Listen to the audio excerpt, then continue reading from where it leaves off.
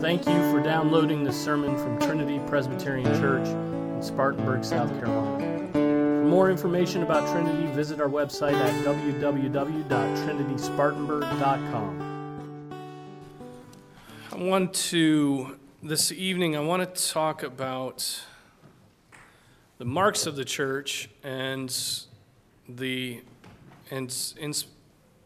specifically one of the marks of the church.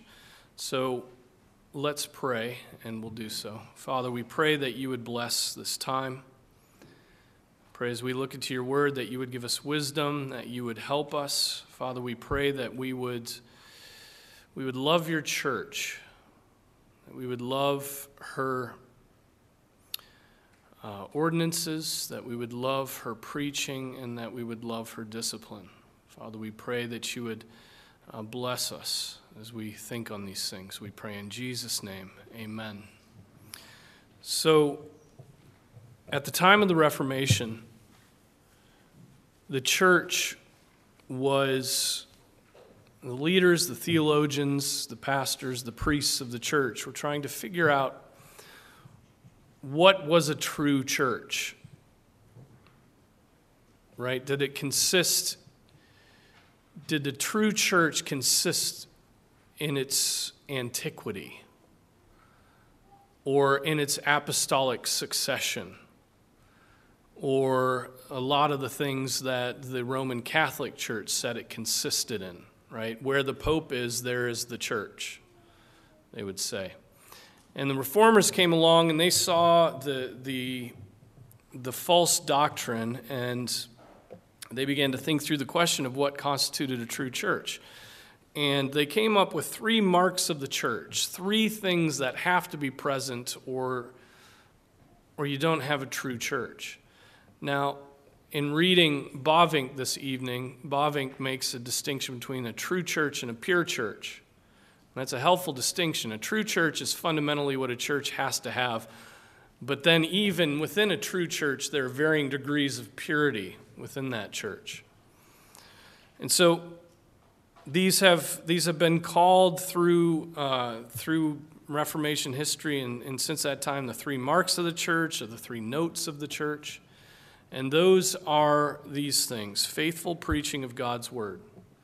Without the faithful preaching of God's word, you don't have a church, a true church. The other would be the faithful administration of the sacraments, the Lord's table and baptism. And then third would be the faithful exercise of church discipline. So I think, again, helpful to think about this is what do these 3 things boil down to?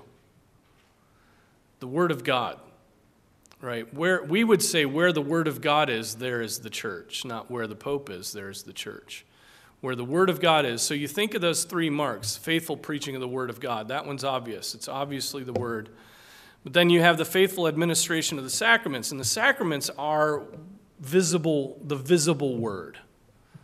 Okay? And then the exercise of church discipline is the word received.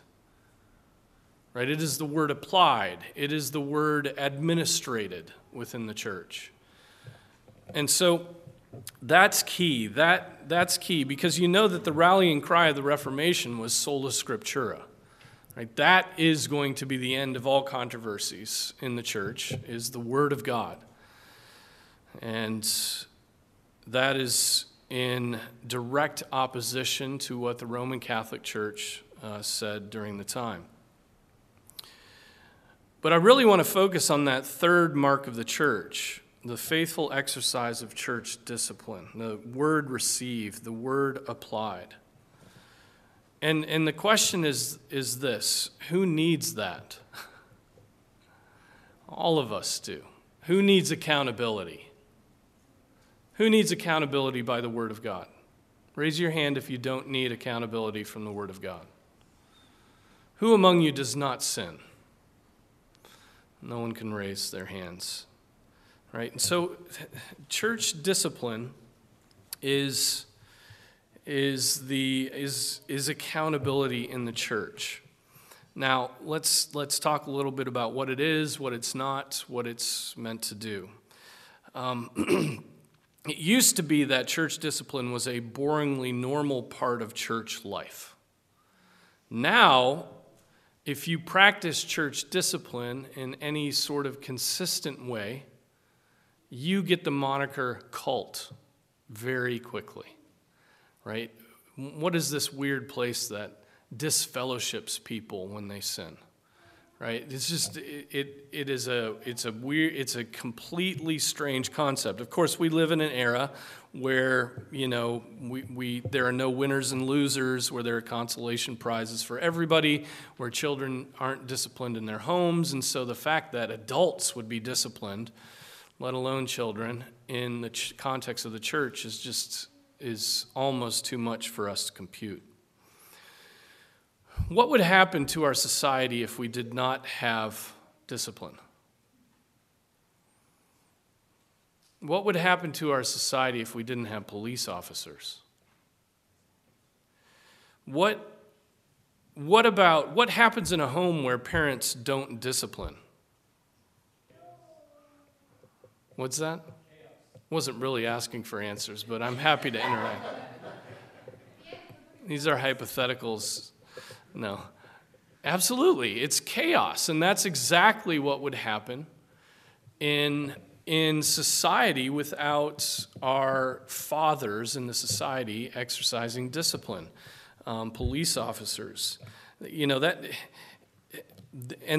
And honestly, what needs to be said as everybody's thinking through what it means to have police officers today is that the abuse of authority does not negate the proper use of authority. Right? And so we don't throw out police officers because there are a few bad apples. There are a few bad, in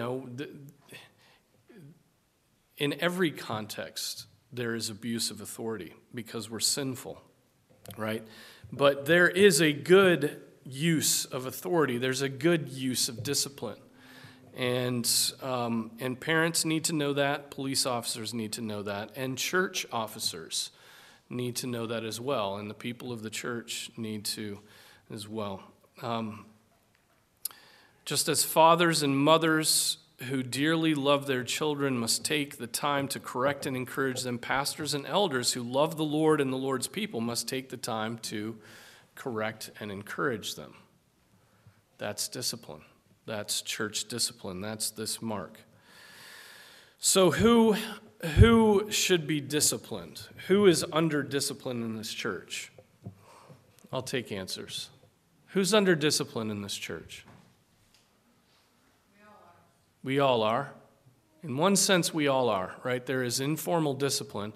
Right now, you are listening to your pastor preach, right? And so every time we come and sit under the Word of God, we're all being disciplined in that sense. It's informal, but it's real nonetheless. It is the constant stew that we sit in, is we're all under discipline. We have all fallen short. We all need accountability. We all need encouragement. We all need to hear from the Lord through His Word and through those who preach His Word.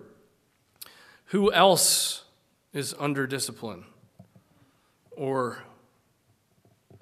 I guess the question is, what other uses of discipline are there? And I would say that one of the uses of discipline is to stimulate the indifferent, right? That's informal still, right? You come into worship distracted, distant in mind, and unprepared, and it's the job of the pastor to stir up your zeal and to shake off your indifference. And that is part of discipline, stimulating the indifferent. There's also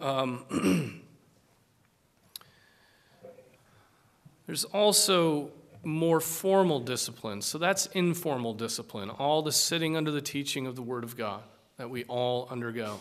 There's also more formal discipline. And what is more formal discipline? What does that look like?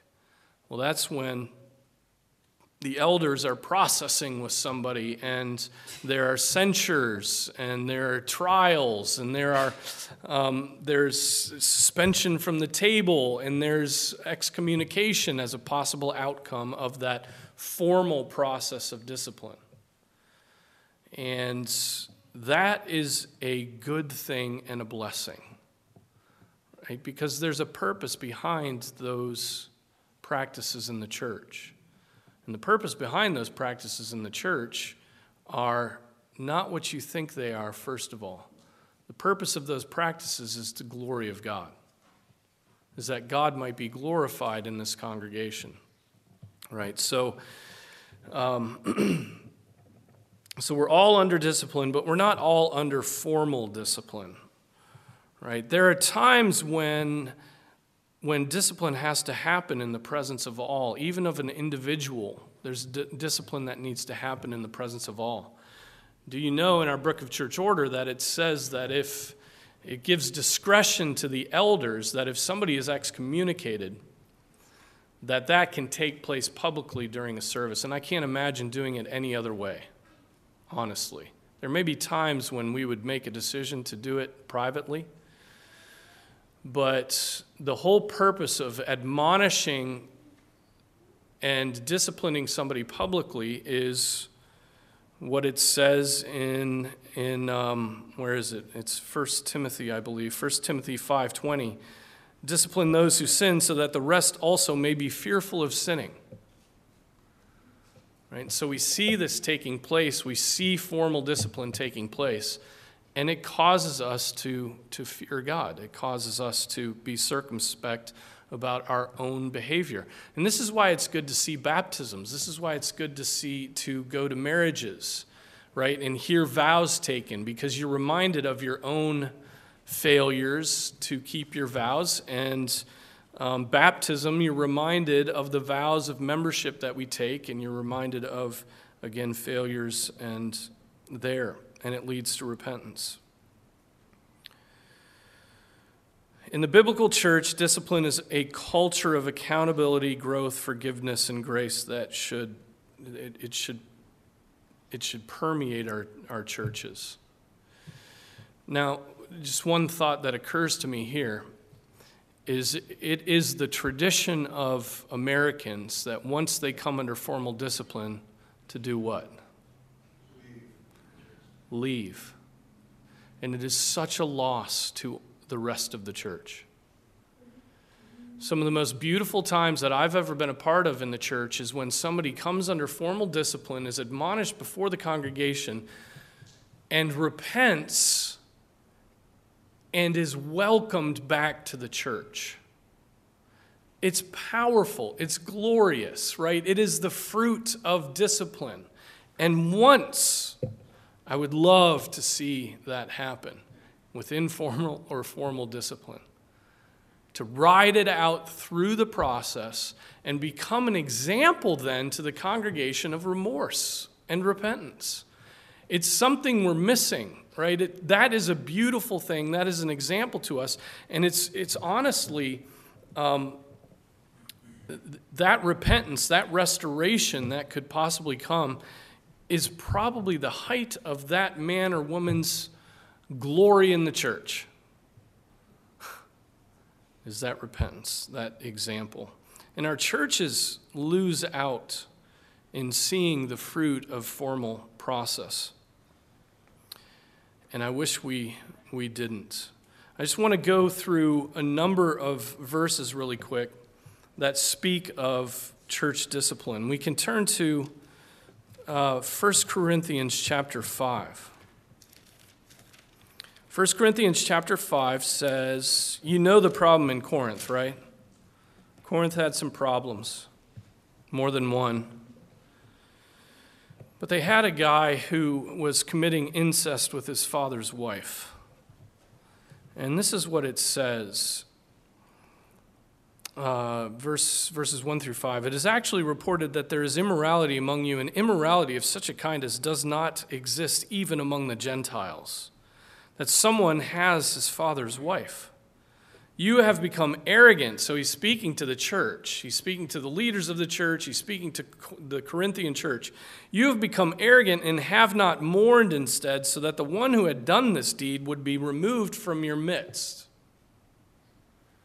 They become arrogant. They think, no, church discipline, too heavy-handed, unfruitful, provocative.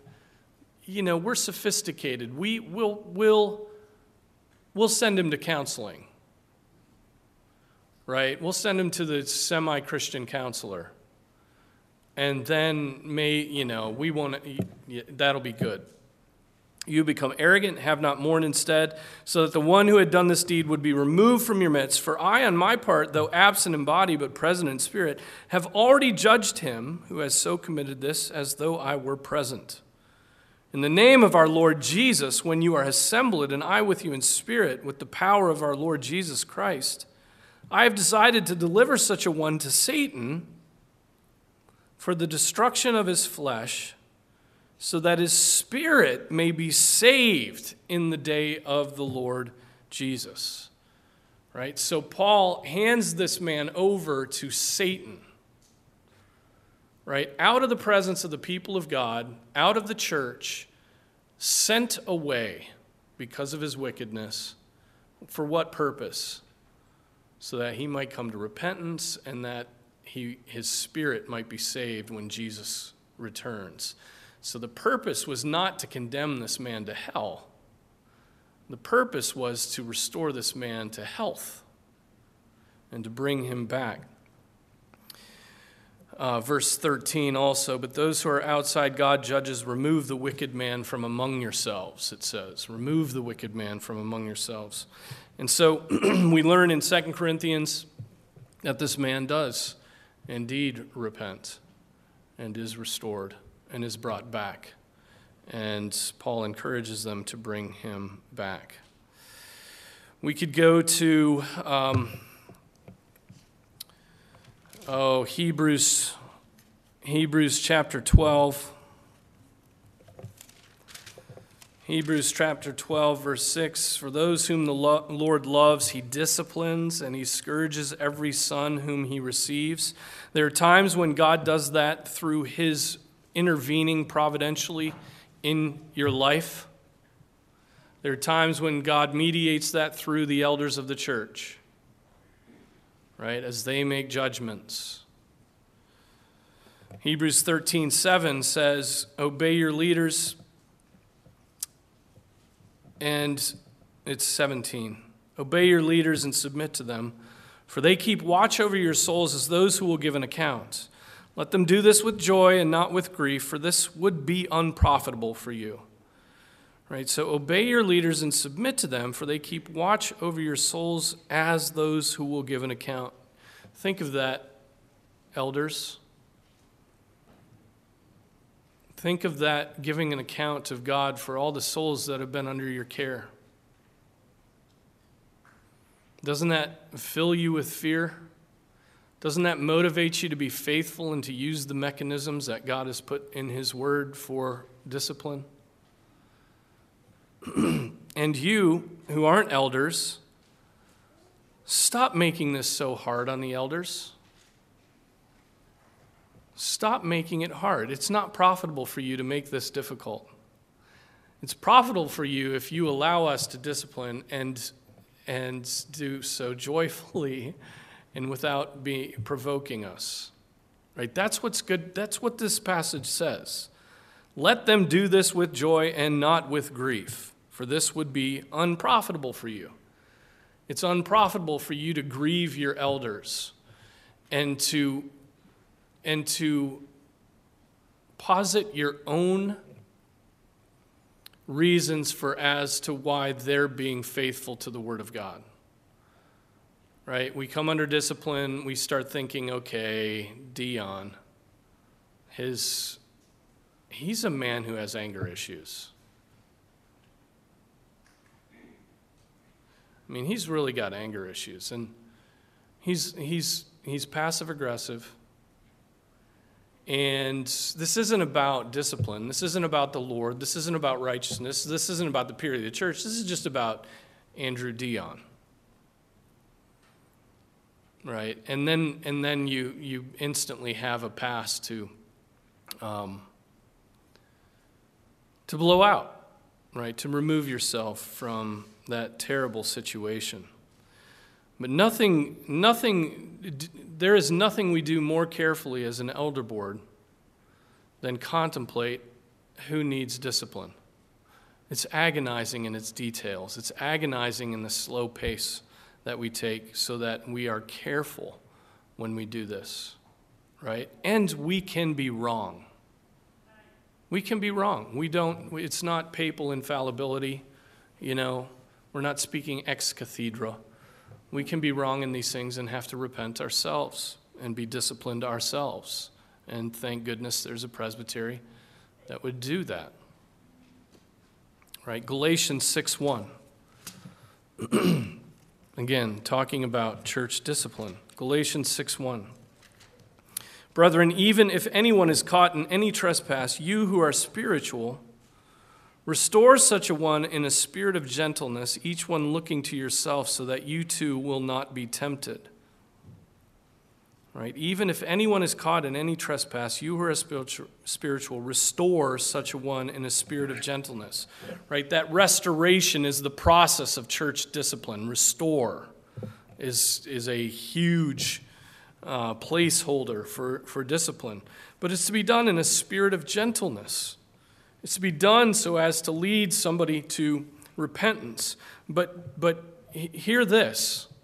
I guarantee you, if you come under formal discipline in the church, no matter what is said, you will think it is not said in a spirit of gentleness. In other words, if truth is spoken to you, you will believe it's harsh and judgmental and against you and unkind and the fruit of the sins of your elders. That's what you will be tempted to say. Even if we were just to read you a verse of the Bible, you would say that choice of a verse was pinpointed just to assault me.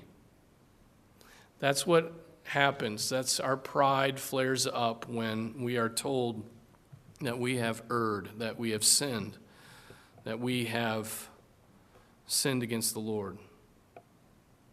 Right? And so that's part of the reason I want to preach tonight, is that if for some reason there is a sin that carries you away and we have to come to you and discipline you, I want you to be prepared for it, at least to be able to take a moment's thought before reacting to what we say and the burden of leading and disciplining. And of course, the classic text that we go to for church discipline is what?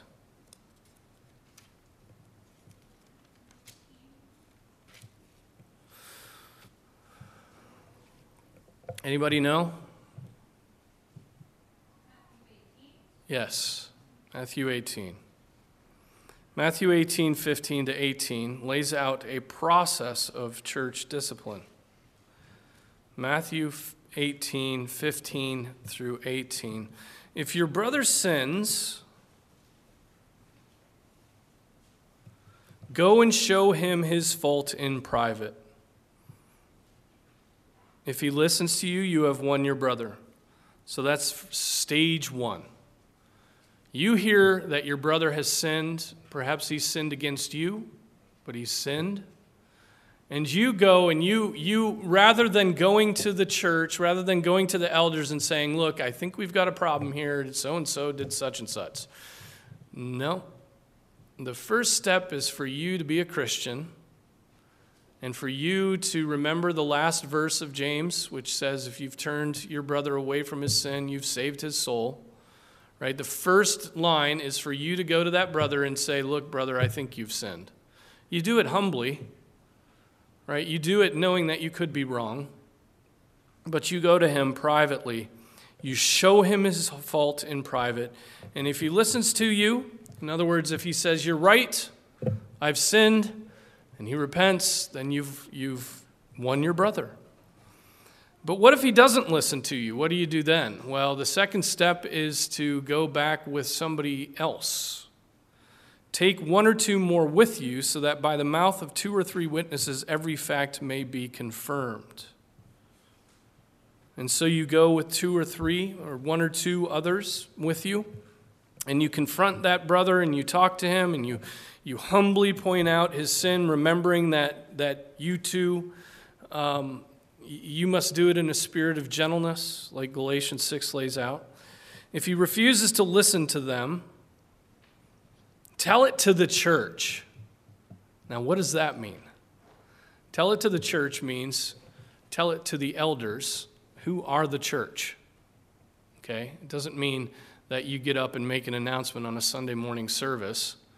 Well, I tried privately and I tried with 1 or 2, but now all of you need to know.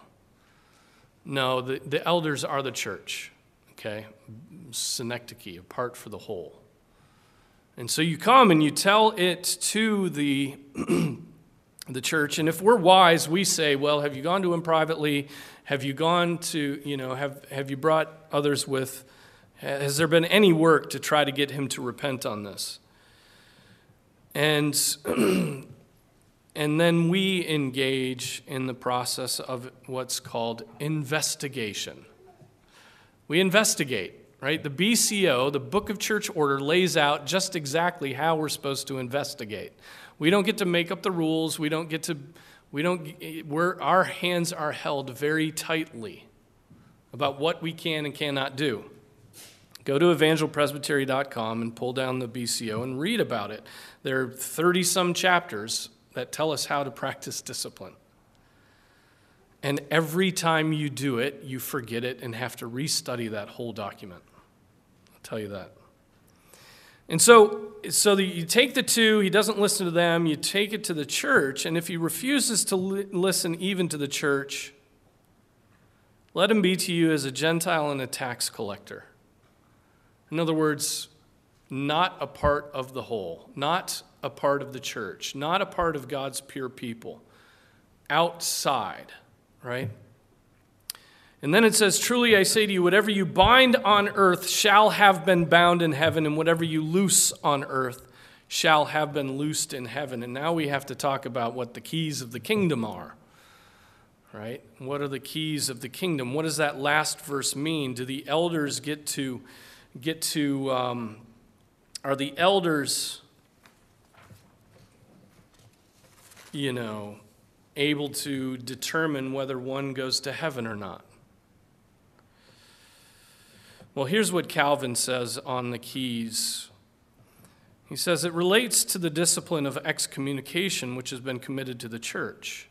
Now, the church binds him whom she excommunicates, listen to this, not by plunging him into eternal ruin and despair, but by condemning his life and manners and admonishing him that unless he repent, he is condemned. Right? So it's not like we're saying, to hell you go, and when we decide, maybe we'll release you from hell. Not at all. God alone has the power to cast the body and soul into hell. Right? But it does say that we condemn, as the elders of the church who have watch over your souls, we condemn your life and your behavior. This is sin. We condemn it. And we will not allow it to be a leaven that leavens the whole lump. Calvin goes on, he says, she looses him whom she receives into communion because she makes him, as it were, a partaker of the unity which he has in Jesus Christ. Let no one, therefore, contumaciously, it's a word you should know. Do you know what contumacy is? You guys know what that means? It means rebellion against authority. Let no one, therefore, contumaciously despise the judgment of the church or account it a small matter that he is condemned by the suffrages of the faithful. The Lord testifies that such judgment of the faithful is nothing else than the promulgation of his own sentence, and that what they do on earth is ratified in heaven. For they have the word of God by which they condemn the perverse. They have the word by which they take back the penitent into favor. Now they cannot Now they cannot err nor disagree with the judgment of God, because they judge only according to the law of God, which is not an uncertain or worldly opinion, but the holy will of God and oracle of heaven. Okay, and so what he's saying there is that those keys are given to the elders of the church, and they do have the right to excommunicate from the church, right? They don't do so infallibly, right? But they do so based upon what? Based upon the Word of God. That's it. There is nothing that we as elders have other than the Word of God. We don't get to make up some extra rules by which we'll discipline the members of the church. All we have is the Word of God. That's it. Calvin, at one other point, says about excommunication, he says, "For the severest punishment of the church, and as it were, her last thunderbolt, is excommunication, which is not used unless in necessity." Right? A last resort is excommunication, when that person is taken off the rolls and put out of the church. That's the last thunderbolt. And so again, my notes are chaos, so I'm trying to organize this as I go. I've got some Bannerman here that I wanted to bring up. I'm going to try to make sense of this on the fly. He talks about the keys of the kingdom as well, and he talks about what power does the church have? What can they do? What can elders do in the church? He also goes through what can the state do, his book on the church. And that's very interesting and worth reading. But here he says this, and I'll try to interpret as we go along. In the instance of the exercise by the church of the key of doctrine, right? So in regard to doctrine, what people believe and what people teach, its right and power are to interpret and imply, according to its understanding of it, the sentence already pronounced by the word of God upon the offense with which it has to deal, exhibiting before the eyes of the offender and implying in this case the judgment of the Scripture as to the future and eternal consequences of his sin. In the instance of the exercise by the church of the key of discipline, right, morals, not doctrine. Now he's talking about morals of the church. When somebody commits sin that's not of a theological or doctrinal. In the instance of the exercise of the church of the key of discipline, its right and power are, by its own judicial act, to exclude the offender for a time or permanently from the outward privileges of the church. And then he says this, but beyond this, the church has no authority and no power. So you can correct theology by the word of God, and you can put out sinners who sin against the word of God and what it teaches. That's what you can do. Correct and excommunicate.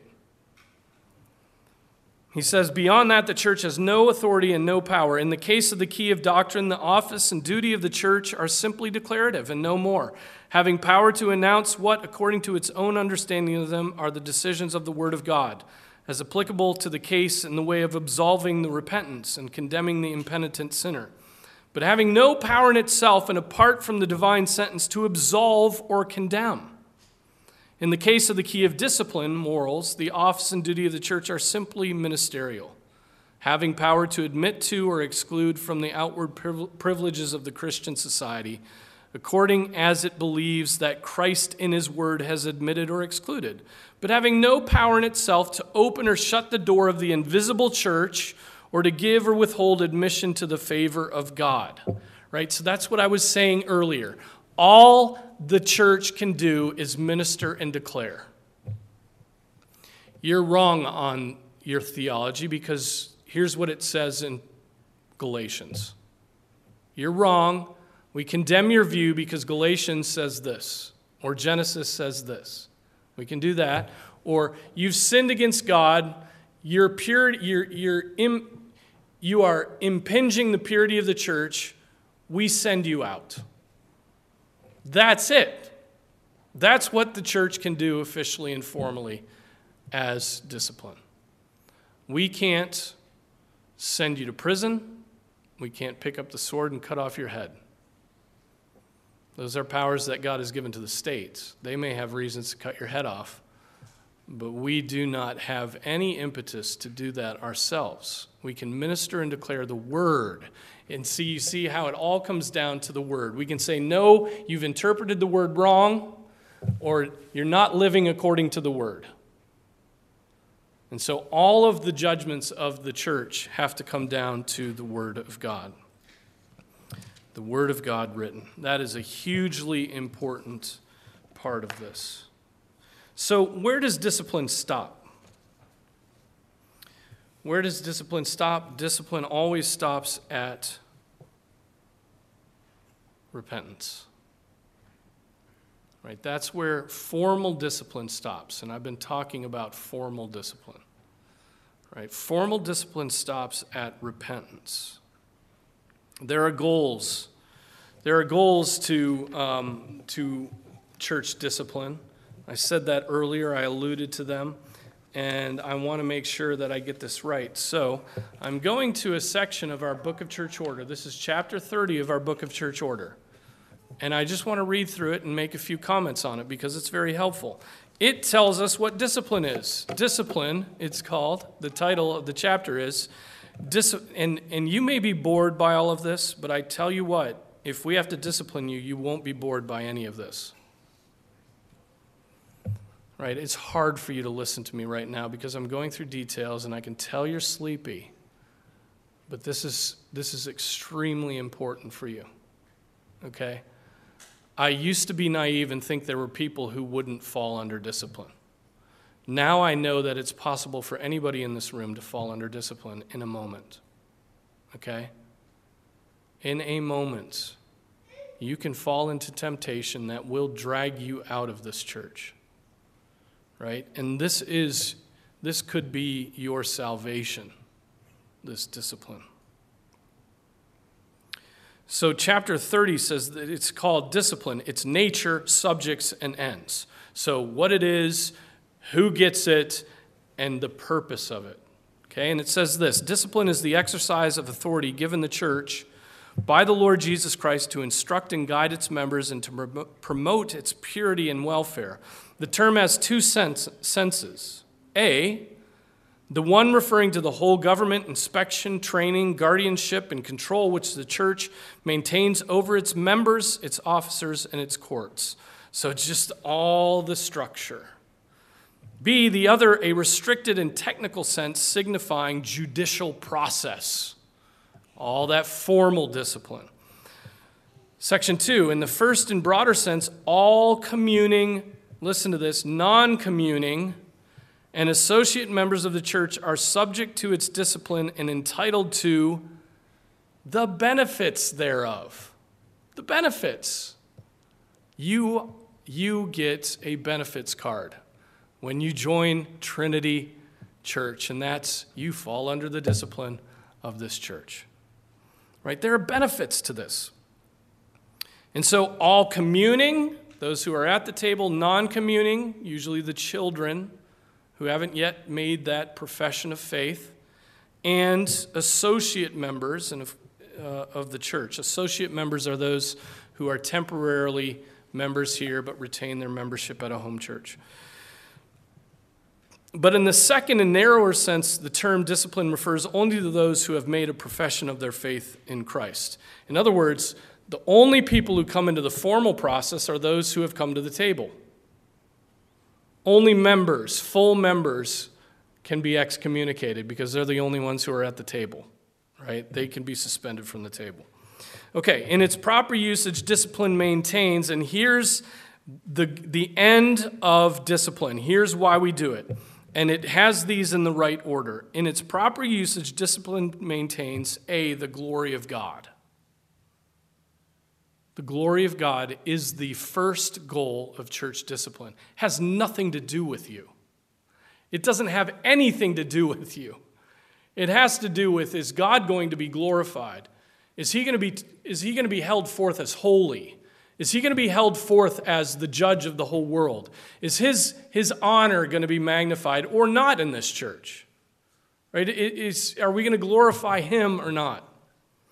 B, the purity of his church, broadly speaking. The purity of his church, right? A little leaven leavens the whole lump. Those churches who don't practice discipline don't care if Jesus' spouse is a whore. Right? I mean, to put it crassly. They just don't care that the church would be beautiful and that the church would have a reputation of purity. And then finally, it comes to C, the keeping and reclaiming of disobedient sinners. Finally, it's about you. Right? The last part of discipline is that you might repent. The glory of God, the purity of the church, your repentance. That's the goal of this discipline. Discipline is for the purpose of godliness, it says, therefore it demands a self-examination under Scripture. The ends of discipline, so far as it involves judicial action, are the spiritual good of the offender, the rebuke of offenses, the removal of scandal, the promotion of the purity and welfare of the church, and, listen to this, the vindication of the honor of Christ. The vindication of the honor of Christ. God's honor demands that we discipline impurity. Section 4, the last section. The power which Christ has given the church is for building up and not for destruction, and is to be exercised as under a dispensation of mercy and not wrath. As in the preaching of the word, the wicked are doctrinally separated from the good, so by discipline the church authoritatively separates between the holy and the profane. The church is to act as a mother who corrects her children for their good. That's what the BCO says. The church is to act as a mother who corrects her children for their good, that every one of them may be presented faultless in the day of Christ. The church, the church is to be as a mother, and there is nothing more despicable than when a child disrespects his or her mother, right? The one who labored and gave birth to you. To disrespect that one is terrible. So it is that the church is a mother. The church has given birth to you through baptism, through the ministry of the church. And to disrespect the church then is it's despicable. When elders refuse to discipline, the reputation of the church is diminished. It is a scandal when an unbelieving world has higher standards than the church. Right? That is scandalous. How many churches refuse to deal with heinous sexual predators, for example? Heinous sins. Many. On the other hand, when we have attempted to deal with heinous sexual sins in this church, we have done what's right in turning to the civil magistrates. Right? We went and in numerous cases we've had to engage the civil magistrates because not only were the sins, they were crimes. And the civil magistrates, the sheriff, the solicitor really wanted nothing to do with it. And so there's nothing we can do at that point as far as crimes. That's their jurisdiction. They can pick it up, they cannot, they can fail, they can succeed, but we can't do anything about it, and we can't become then somebody who tries them and convicts them criminally. All we can do is deal with them spiritually. We can declare to them the Word of God, we can minister to them the Word of God. That's all that's left. But what a wonder it is when the civil power joins with the church and works together as God has meant them to work together. It doesn't always happen that way. But let me say this while I'm thinking about it. If you fall under discipline and you come and confess crimes to us, before we get too far, we'll be going down to the sheriff. Okay? We do not shun that authority. That is authority that has been set up by God and is good and is for the punishment of the evil and the praise of the good, right? And so we want to work with them. We want them to bring their sword to bear. And that may be just the thing you need to bring you to repentance. You may have to face that should be fearful to face church discipline, but that fearful execution of the sword. And so please know that. That is no reason for you to avoid making the confession.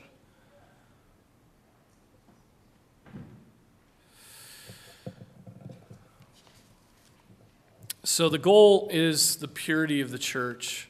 The goal is your good. The goal is repentance. And I told the elders before I preached on this that I was going to ask them if there was anything they wanted to add at this point. I mean, there's so much that can be said on church discipline. I want all of you here to remember these words and to soften your heart toward this work of the ministry of your church. Soften your hearts and realize that this is for your good, and it is what we consider to be the hardest, most difficult, agonizing part of the work that we do as elders. Right? Formal discipline is no fun, right? And formal discipline is no fun for sinners to have to do because it's very convicting. Do you realize that? It's very convicting to have to exercise discipline. It's very convicting to have to exercise the discipline of preaching God's word because you're sitting here exhorting people and you're feeling all the ways that you failed your own exhortations.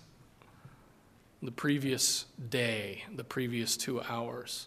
But Renton, Chuck, anything you want to add? Want us to do it right here? You can come up here. Seriously, yeah, come up here.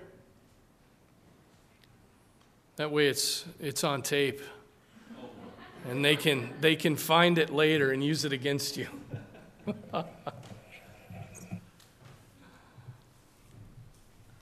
The only thing I'd want to add to this is one of the things that stops men as heads of the home. One of the things that stops us from leading is the fear of isolation, the fear of our wife being distant from us, from not having the support. We fear that sense of being alone. And when discipline comes upon us through the church, the first thing that's going to happen is the person that is on your side, that loves you, is going to defend you, who is your wife. Your temptation, men, when discipline comes, is to look at your wife and say, yeah, you're right. They are being too hard on me. This is ridiculous. We should think about going somewhere else. And that because your first response is, the church feels isolated from me because they're disciplining me. And now my wife has given me something to hold on to because she loves you and she wants to defend you.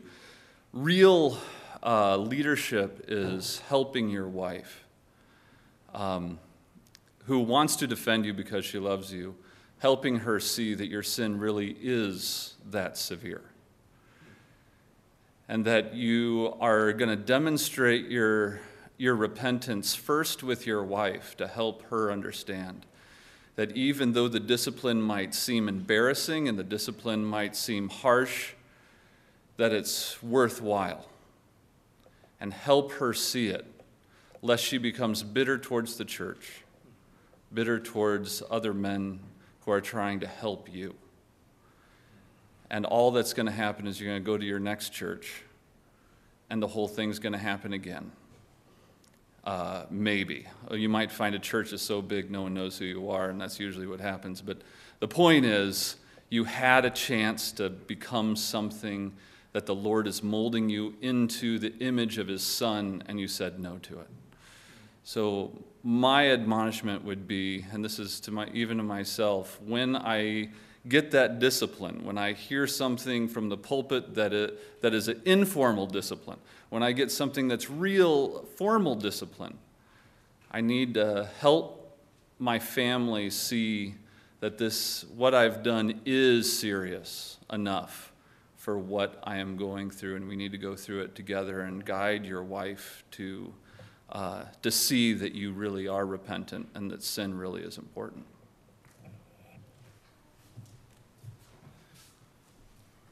Of course, that works both ways too. It's not just, it can work the opposite way. That's true.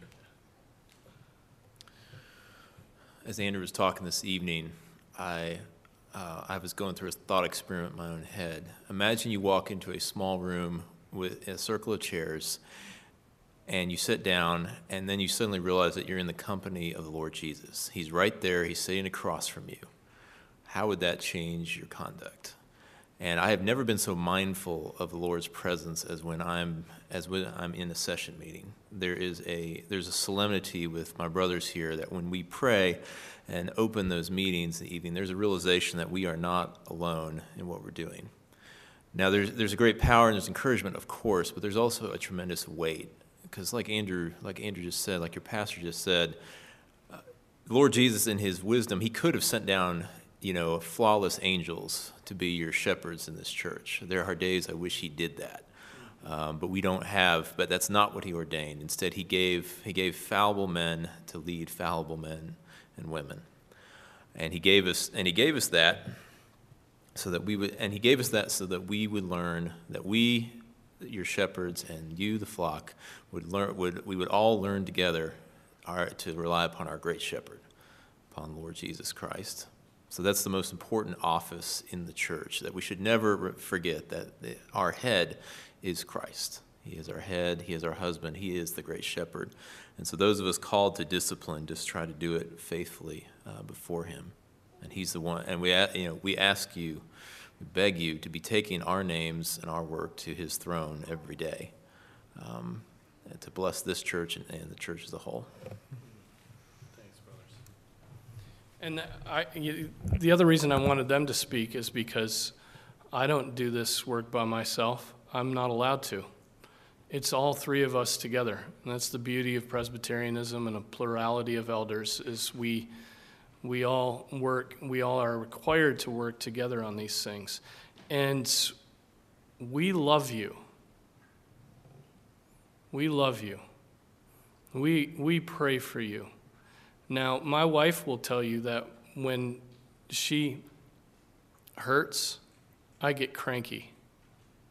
She stubs her toe, and I'm like, ugh. Or she's hurting because her back's hurting or some flare-up, and I lock up. And that may be the case, that if you fall under formal discipline, you may feel me locking up, and it's because I care about you. It is, and I feel it deeply, and it just causes me to lock up to a certain extent. Now, I pray that the Lord loosens me up so that I can do my work well, but know that if I'm scowling or something, it's because I'm trying to come to terms with the seriousness of the situation, and part of me doesn't want to deal with it, and part of me just wants to get along and be happy, and then part of me feels obligated, and I'm having this fight within myself, right? And then usually after she's been agonizing for 5 minutes, I snap out of no, usually I don't. I don't know, you'd have to describe how the progress goes, but I just want to say that it is hard to bear burdens. It is hard for weak men to bear heavy burdens, and this is a heavy burden. Okay, and so all of this is just preparatory in case you are ever in this circumstance. I just want I want my conscience to be clear that at least we've spoken to you about these matters, and we have done our best to define this and to prepare you for it, and to help you believe that this is scriptural, that this is what the Word would have us do, and it's for your good. So With that, I will stop and pray. Father, thank you for your church. Thank you that she is our mother. And Father, I pray that we would honor our mother, that we would love our mother, and that you would be with the session, with the elder board, with us as we do this work of discipline. And Father, I pray that we would not be like the foolish man who disregards the rebuke, but that we would be like the faithful man who receives a rebuke and is thankful. So, Father, I pray that our pride would be killed. I pray that we would all be humble, that we would all be thankful to you for your many mercies, and even the mercy of placing us in a place where we will be held to account. And so, Father, I pray that you would bless us, that you would bless the elders with wisdom, love, tenderness, discernment. And Father, that all of us would be tender of heart. We pray in Jesus' name. Amen.